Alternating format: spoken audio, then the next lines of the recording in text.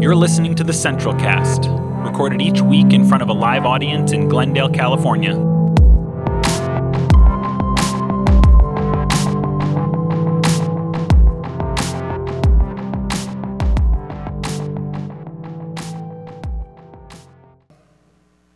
So today is the final installment in our short two-week series on the conflict unfolding in Gaza.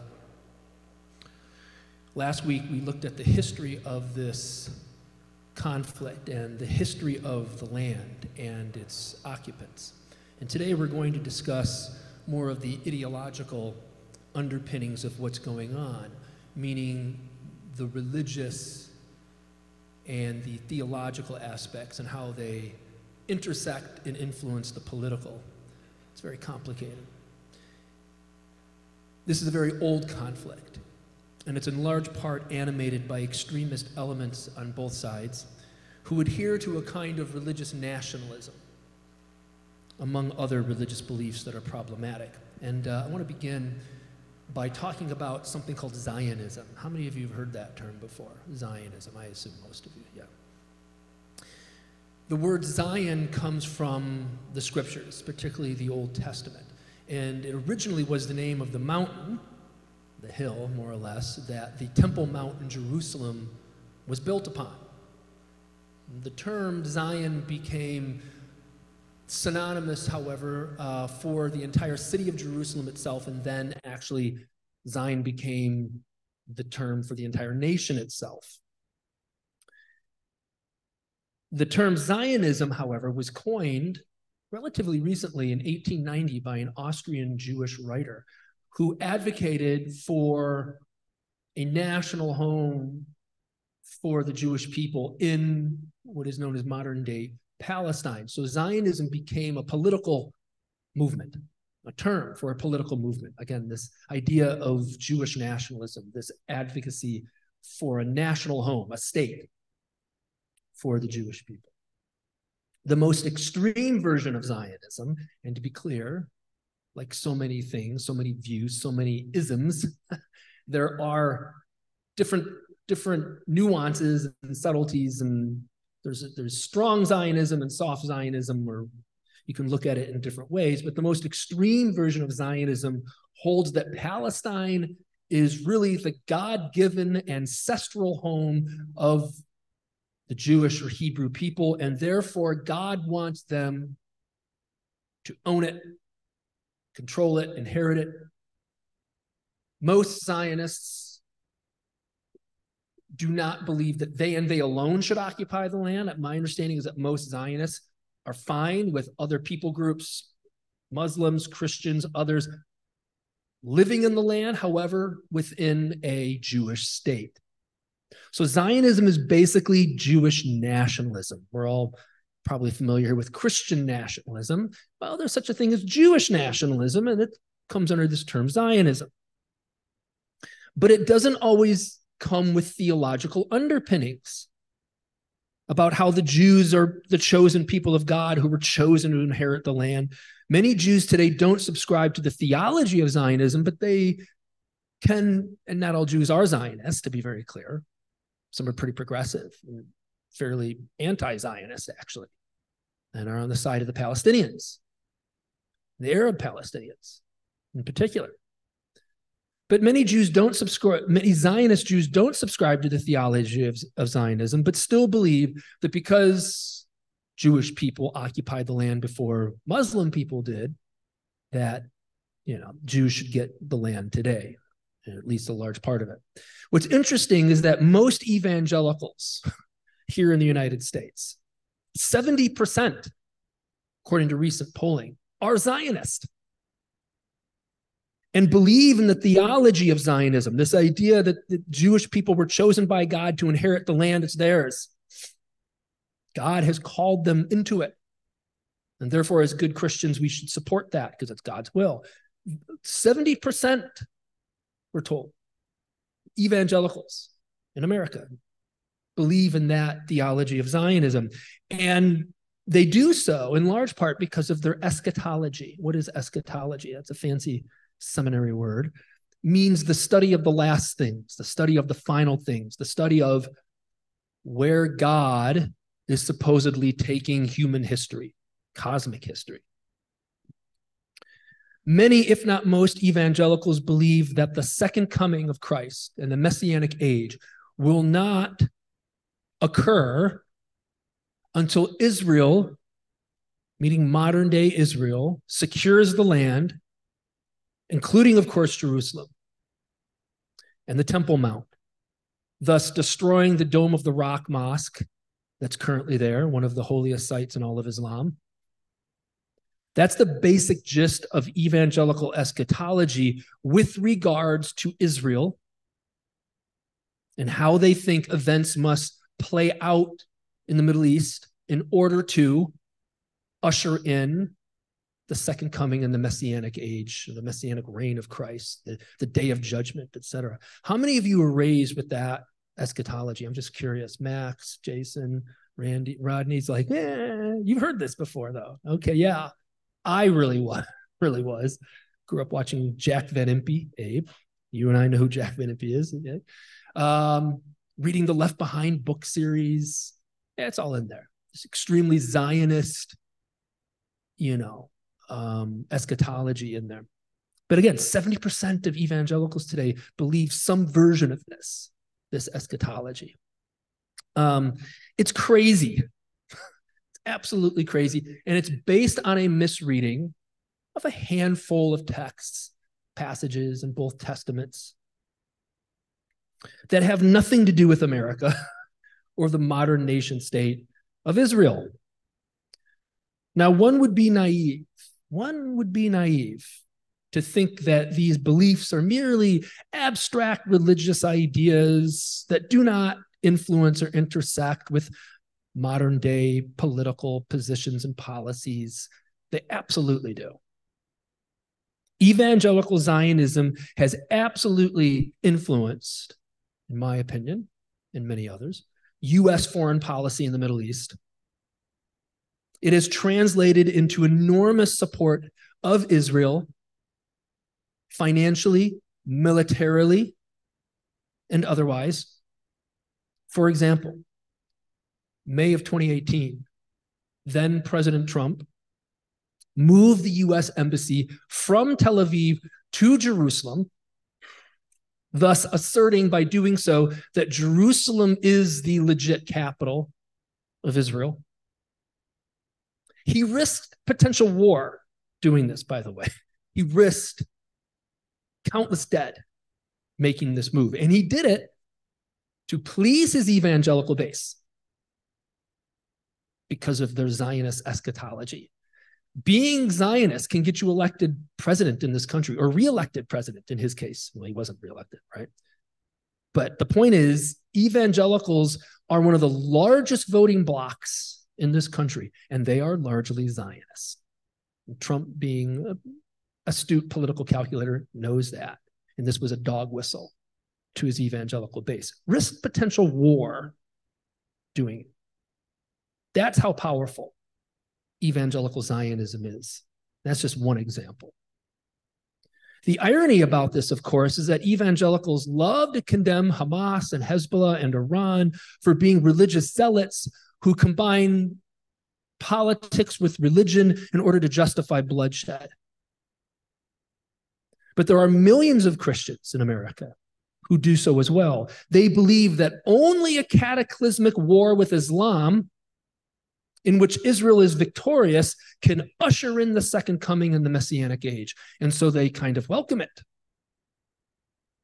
Fundamentalists in all three religions, and I'm saying fundamentalists, extremists, not everybody. Fundamentalists in all three religions, Judaism, Christianity, and Islam, believe in one version or another of this violent theology. And it absolutely influences their politics. Maybe the real point here today is that we need to condemn and reject all forms of religious nationalism and religious fundamentalism, be it Christian, Jewish, or Muslim. It's all toxic, it's all violent, it's all fascist, and it's all an obstacle to peace, especially in that part of the world. It's all playing a role in what's going on today and yesterday. In some ways, the conflict between Israel and Palestine can be understood as a proxy war, a holy, or I should say unholy, proxy war between the Christian and Jewish West on one side and the Arab Muslim East on the other. The Christian Western world, like the United States, backs Israel, while Iran and the Muslim Arab world largely, not entirely, but largely backs Hamas and Hezbollah. So in some ways, the conflict is as heated as it is and involved as it is because it's a holy war, a unholy proxy war between East and West. Israel and Palestine are like pawns on a big chessboard, with the United States and Iran being the main players. That's a way to understand it. All right, so we've looked at Zionism a bit here, but there's a kind of Islamic Zionism at play here too. Many Muslims believe God has given them the land and chosen them to inherit it.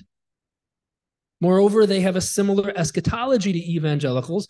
Not all Muslims, but there's extremist fundamentalist Muslims, just like there are extremist fundamentalist Christians. Muslim fundamentalists tend to believe that in order to usher in the Messianic age, in order for the Mahdi, their Messiah, to appear and to establish lasting peace and justice on the earth, a great war with Israel must occur first, where Islam basically takes over Israel, destroys them, annihilates them, and basically the rest of the world, and the great evil of the United States along with it. In some ways, we are viewed as a greater evil than even Israel among these extremist Muslim circles. Hamas in particular holds a version of this eschatology and is quite motivated by it. In the original Hamas charter and covenant, it states this: the day of judgment will not occur until Muslims fight the Jews. And if a Jew hides behind a stone or a tree on that day, the stones and trees will say, and I quote, "O Muslim, O servant of God, there is a Jew behind me. Come and kill him." This passage is a clear incitement to genocide. There's no other way to look at it. The Hamas charter goes on to say that there is a global Jewish conspiracy to rule the world and destroy Islam. It says that the French Revolution, the American Revolution, World War I, World War II, the Holocaust, and more were carefully crafted plans instigated by a global Jewish cabal to take over the world, to create the nation state of Israel, and to destroy Islam. The fact is, the Hamas charter is rife with anti-Semitic tropes, anti-Semitic conspiracy theories, brazen incitements to genocide, and a fundamentalist Islamic eschatology to boot in order to justify war with Israel and atrocities like that we saw on October 7th. Now, understanding this is a real blind spot for many people in the world today. I think it's hard for people who didn't grow up in religious fundamentalism to understand just how powerful and dangerous of an ideology it is and just how much it can take over your entire life and community. For people who didn't grow up in that world, like some of us did, it's hard for them to imagine that religion can play that big of a role in one's life and community, but it absolutely can. If anybody understands that, we do, right? Hamas's ideology is, of course, not new. To be clear, it is not the result of Israel becoming a nation in 1948. I think a lot of people mistakenly believe, oh, all this conflict that's happening today is the result of Israel becoming a nation in 48 and displacing and oppressing Palestinians after that. No. I think that's a major misunderstanding that ignores the complex historical, social, and religious aspects of this conflict that have existed long before 1948. When, frankly, The small Jewish populace in Palestine in the early 20th century was under Arab oppression because the Palestinian Arabs were the dominant power in the region, and they wielded that power often unjustly and even brutally sometimes against the then small Jewish population. That's just history. It's fact. The fact is, Arab nationalism mixed with Arab anti-Semitism and Islamic fundamentalism has been a major component of the violence between Jews and Palestinian Arabs for a long, long time. We cannot ignore that or the generational trauma that comes into play because of it for both sides. Nor can we ignore that the power dynamics have shifted greatly since 48 in Israel's favor. And Israel needs to be held responsible for the ways that they wield that power today and over the last, 80 years almost, unjustly and often brutally against their Palestinian neighbors. Just the other week, Israeli President Isaac Herzog said that there are no innocent civilians in Gaza, and that, quote, the entire nation is responsible for what happened on October 7th. This was a morally reprehensible statement if there ever was one. And a statement made in order to justify the killing of thousands of innocent Palestinians, including, of course, children, which is something Israel has been getting away with for decades. In just the last few weeks, Israel's bombing campaign in Gaza, which is ramping up, has killed thousands of innocent Palestinian civilians, many of them kids under the age of 18. And many more are going to die in the coming weeks as Israel intensifies its war in Gaza.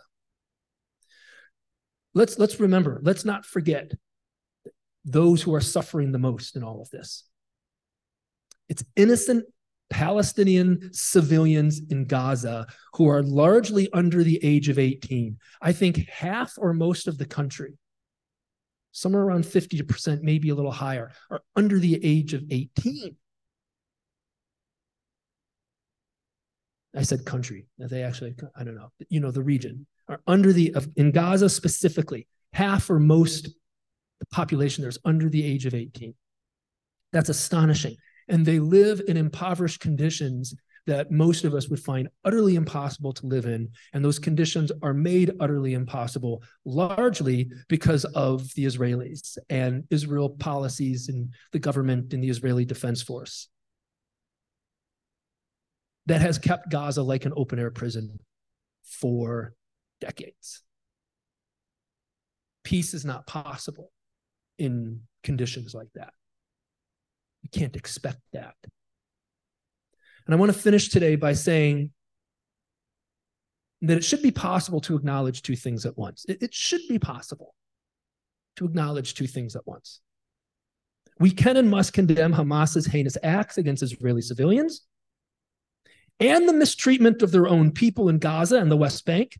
That's real. We must also recognize and condemn the ideology and the terrible theology that animates Hamas. But we also must condemn Israel for its ongoing brutality against Palestinians for decades. We must recognize Israel is the entity with the most power in this region at this time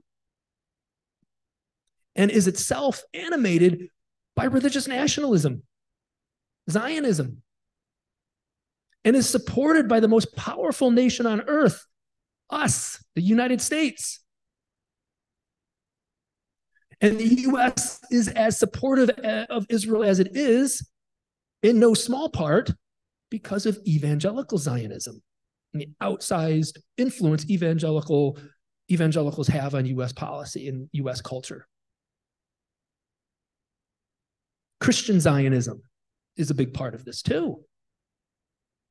Maybe, again, the main point here today is that we have to recognize and reject all forms of religious nationalism and religious fundamentalism, be it Christian, Jewish, or Muslim. All of it needs to be repudiated and held to account and acknowledged. It's all violent, it's all fascist, and it's all an obstacle to peace, especially in that part of the world. All right. I got intense there this morning. I'm feeling it. I want to open it up for discussion now. Feel free to add your own comments, questions, agree, disagree. I am by no means an expert on this matter. I'm sharing my opinion, my views on things, but I am just one person. I could be wrong. Yeah, Jason.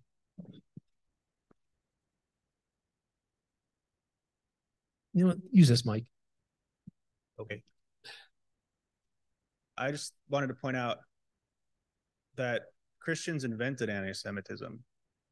Like, if you look at the history of anti-Semitism, it was invented by Christians in the Roman Empire, Catholic, when the Catholic Empire started, and Jews were, there was this whole thing about Jews killed Christ that went on for a while. Even Martin Luther put out like pamphlets telling us we should slay the Jews because they're like eating Christian babies or something stupid. And so, I mean, for me, it's not how do I put it? It feels recent, or it feels like it happened in the 40s, 1940s, whatever, with the German Nazism and that kind of thing in the Holocaust. But it started like 2,000 years before that. And Jews have been blamed for being devils since like 70 CE. And Christians are the ones to blame. Yeah, and I would agree with that. And I would also point out that, frankly, there's some views that we find even in the writings of Paul that are kind of anti-Semitic. I mean, maybe we should talk about that sometimes. Yeah, sometime. But you're right, Jason. Yeah. Yeah, Leanne. Jason, would you mind passing the mic over to somebody who can pass it to Leanne?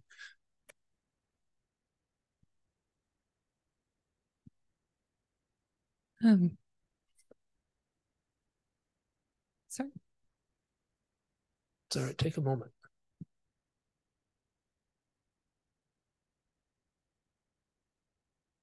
My husband and I know people whose families were killed in Israel. I'm sorry, did you say you know someone who's been killed in Israel? Sorry, I thought I was okay. This time last year, my husband and I went to Tel Aviv. He works for an Israeli-based company, and we got to meet all of his coworkers. We were there when Netanyahu was elected. None of them voted for him.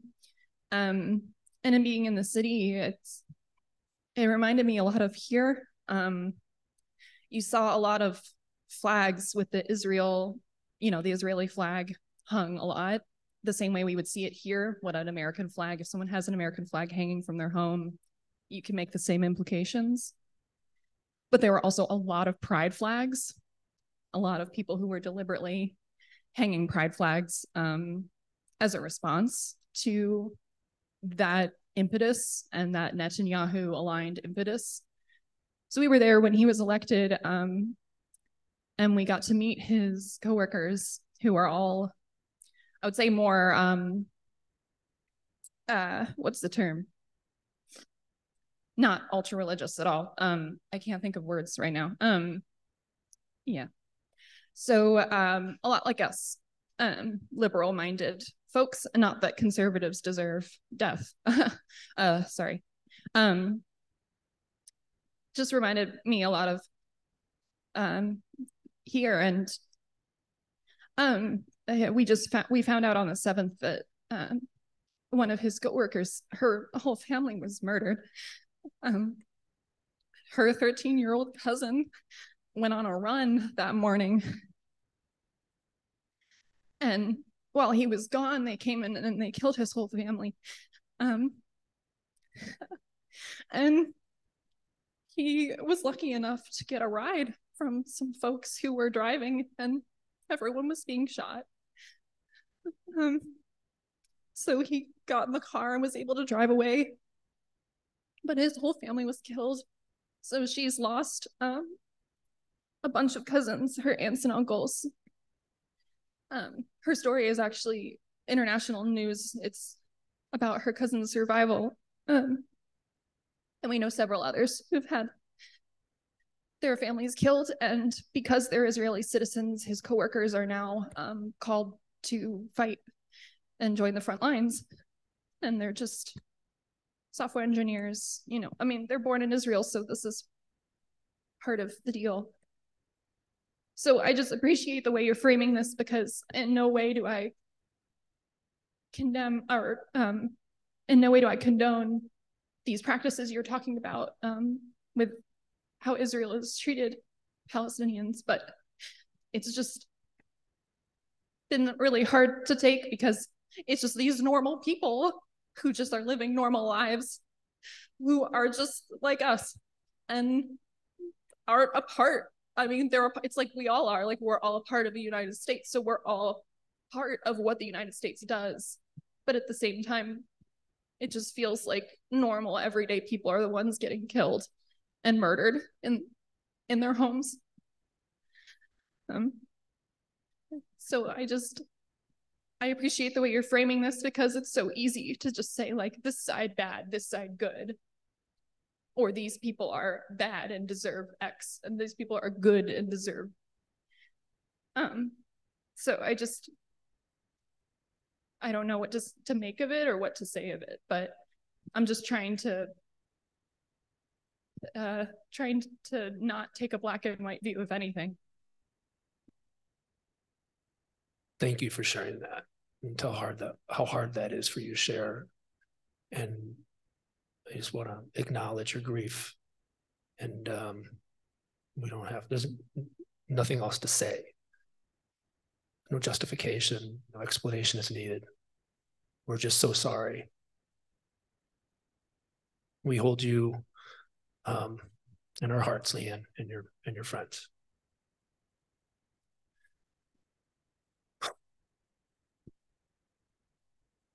Even in a small community like this, it hits us, it affects us.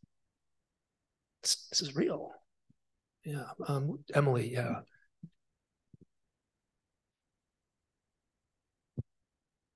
Yeah, my brother's husband is Jewish, and his family, he has lots of family in Israel, and his mom's sister is in Israel, and they are a very large liberal Jewish family. And I'm getting, all of my information, I think, from them. Like, I don't know when I read stuff, I don't even know what sides. I was talking to my brother-in-law this week, just trying to get an understanding. And he's like, just imagine if you are the state of New Jersey and your whole family is Jewish in that small space, and someone's entire mission in life is to kill you and your people. Like, of course, you're going to defend your family, your loved ones, everyone you know. So he has many cousins that, they all went through military training when they turned 18. But now, yeah, like what was being said, they're all under 30 going to war, like leaving. Every male cousin of his that lives in Israel is now fully back in military training. And it's just really intense. But from his side and what I hear, it's like, of course you're going to defend your family and your country and your religion. Like, there's no other option when we were brutally attacked the way that we were. So that's just what I hear from him and his family. So I just wanted to share that opinion. Yeah, thank you.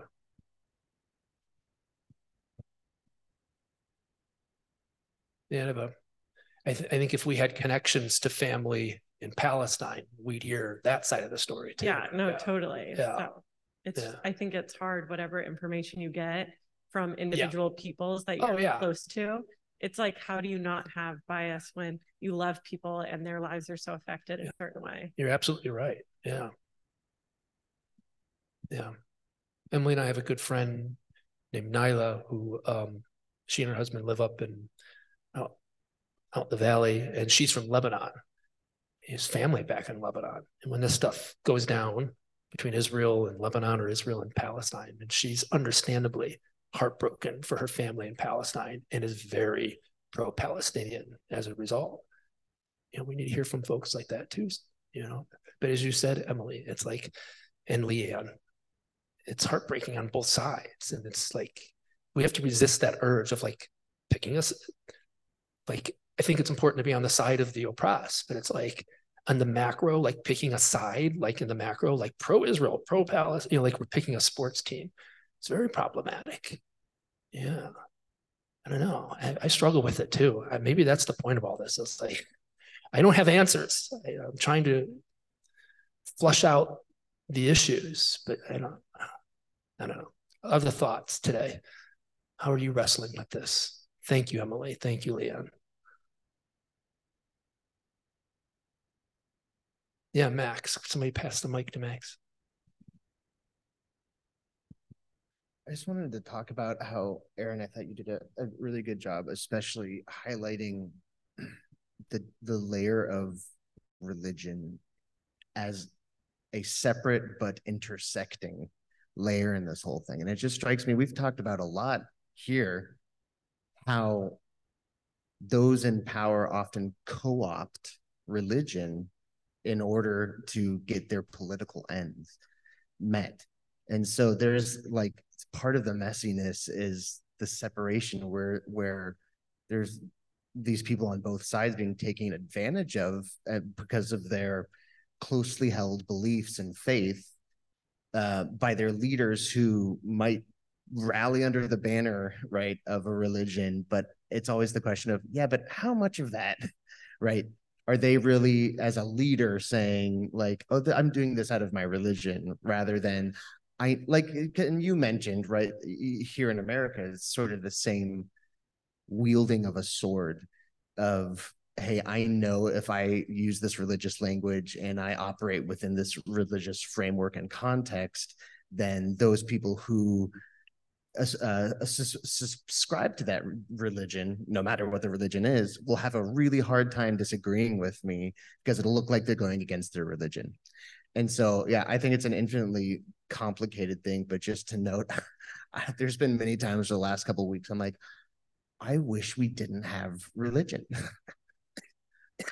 Right. And that's someone who works at a church and went to seminary and was grown up, and I'm here right now. And it's just like, my God, like, and so many people have said it for many years, but it's like, to think about just how religion itself is used as a weapon to get people to just tear each other apart is just, it's sobering. And I think we don't have a ton of examples in the modern day world where this is on such a large scale. But I think this is one of those, right? That it's like, clearly there are people who believe in their religions deeply, right? And clearly there are people who don't, because they are acting in a way that is nothing like their actual tenets of their religion. So anyway, I thought, since we were in a religious community, that really bubbled to the top as you were talking. And to be clear, great point, Max. Even those who are not religious, specifically secular Jews in this matter, and even Americans who are not religious, who are on the right, who are extremely pro-Israel, don't understand how much religious ideas are actually part of their current political worldview with regards to Israel. I don't think they understand how religion is the ghost, and I see that hand, how religion is the ghost that haunts these issues, even if they themselves are not religious. And I'm reminded of something Slavoj Žižek once said, who's a Slovenian philosopher. Without religion, good people would be good and bad people would be bad. However, you need religion to really make good people bad. And yeah, he means that as a condemnation of religion. And in some ways, he's right. And I would be willing to bet, I might be wrong, but I would be willing to bet, if the religious component was taken out of this conflict, if there wasn't Zionism on both sides, because I think there's an Islamic form of Zionism at work here too, I think there would be peace, but I could be wrong. Because let's not pretend that political and financial issues are also causes of war, and they're involved here as well. and power.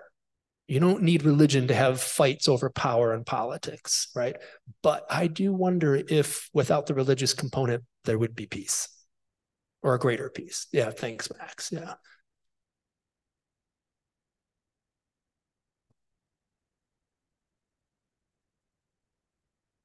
Yeah, hold the button down till it's green. I think that Donald Trump is like the perfect example of exactly this and what we're talking about. And in the sense that like every aspect of him previous to him running for president kind of like antithetical to an evangelical Christian. But because he said all the things that the evangelicals wanted to hear, he became the guy. And I think that that's kind of a perfect example of you, when you say the right things, when you appeal to like the religious, you know, evangelical like movement, it was like completely threw away every other aspect of, you know, criticism that evangelicals would have towards a political candidate was completely thrown out the window because he was saying XYZ that appealed to them. And then you have someone like Biden, who, I mean, I'm not like this, you know, Biden worshiper, but who like literally goes to church every week and has so his entire life. And he was like, because he was on the wrong side of the, you know, political spectrum, was the enemy. And I think it was interesting. One thing that I saw on the news this morning while I was getting ready, and actually why I was late, because I was watching this story. Our favorite congresswoman from Georgia has introduced a bill recently, now that the House is up and running again, that is trying to censure a Palestinian. I don't know if she was born in Palestine or just it's her family ancestry. I forget her name even, but it's a congresswoman who is Palestinian in origin and was very pro Palestine on, what do we even say these days? On, she X'd, like, because now it's not Twitter. It's not Twitter anymore. It's X. Yeah. So what do X. we say? She it's X. Yeah. Do we still say tweet? Like, I don't understand what happened. It's good. So she tweeted on, you know, within a day or so, or it was with the bombing of the hospital, and kind of like immediately went out condemning Israel, you know, whatever, and then had to kind of backtrack when her own government came forward and said, no, actually, that's not what happened. We think it was a misfire, you know, whatever. And she kind of took a while to kind of make that correction, and she left up her original tweet. And so now a lot of people who are like super pro-Israel are really upset about that because she's an elected representative. And so Marjorie Taylor Greene, someone who has called Joe Biden a Nazi on many occasions, who has talked about how wearing masks in the Senate was, I mean, these are like direct quotes, like wearing masks in the Senate was so similar to being a Jew during the Holocaust.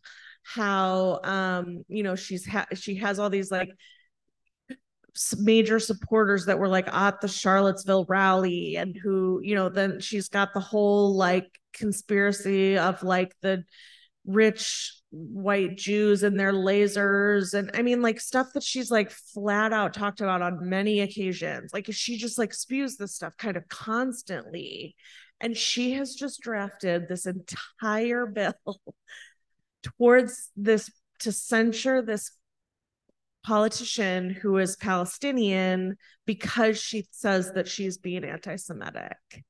And I mean, just like, it's just mind-boggling how people just wield this as a sword in their, I mean, the bill sounds like someone who learned about this conflict in the last 10 minutes. Like, but you say the right thing. I mean, just how people continue to get elected is just mind-boggling to me. I just don't understand. And it's because they're just saying these key things to this constituency. Yep. How religion is all part of that. Yep. Dorian.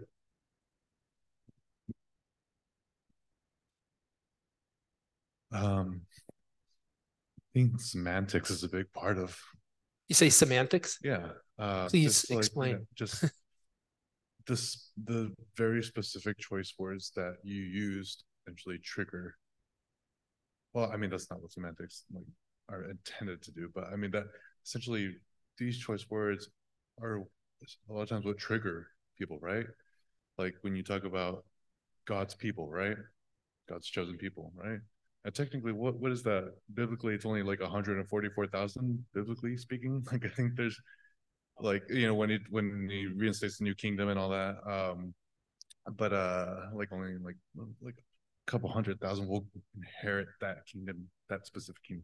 Anyways, but it's so funny, when Christians think about God's people, they think of of these these Jewish people. And that title is so odd to me because if you think about it,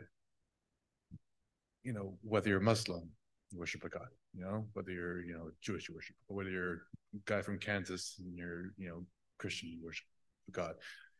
In essence, it's all the same God, right? So we're all God's people, but the title God's chosen people or God's people, right? It's the semantics of and even the fact that we as American Christians, especially evangelicals, we have skin to a cult, or we have skin in a game, or we associate ourselves with a culture or a people that we have nothing to do with, right? All of a sudden, this a religion who doesn't necessarily consider, or at least predominantly amongst most of the denominations, who doesn't even consider Jesus the Messiah, right? Like we as Americans, we have a connection to them somehow. We in Oklahoma have a connection to them in this religion, or this cultural-based religion that not even similar. It's not similar. It's not, it doesn't practice the same thing. Yes, we all worship a God, but it's the same yet a different, a God with a different perspective, a God, and so we create an icon, right? Like we create this Jesus was born in Palestine, technically.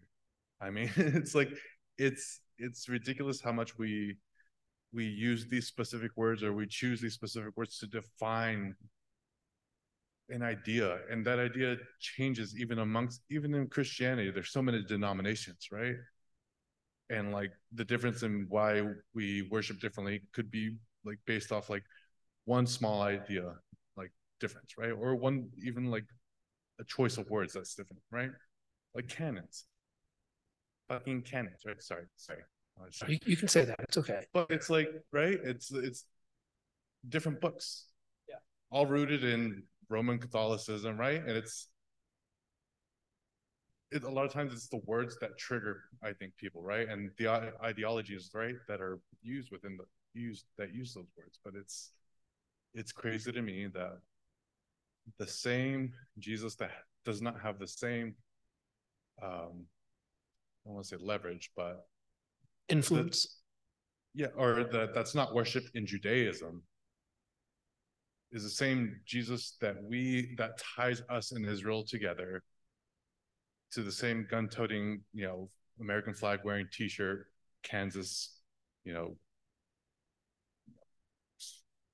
citizen, right? I mean, it's so interesting how we try to make ourselves, we make ourselves representatives of certain things that we don't even have a connection to. And it's not that we can't be supportive or support peace or anything like that. I just think it's so interesting that we go out of our way to kind of yeah, I'm this because this far crazy connection in my mind ties me to that. I think you're accurately reflecting how the majority of people feel. I think even a lot of people in Israel and Palestine who are more centrist or moderate around the liberal end are just like, yeah, and especially here in the United States, if you know, in the West, Western Europe, are just like, I don't get it. It's like, what are you at war over? You know, or how are you so animated by these religious beliefs? And in some ways, it is extremists on both sides. You know, Netanyahu, I think, is pretty much on the far right. I think, you know, and you know, he doesn't accurately reflect in a lot of ways what the majority of people want. Maybe, I don't know, but you're right in pointing out that a lot of this is driven by extremists, and we're beholden to them. In some ways, they, you know, that they control the conversation, even. You know, but anyway, maybe one more thought here this morning, or a reflection or question. Anybody online want to jump in?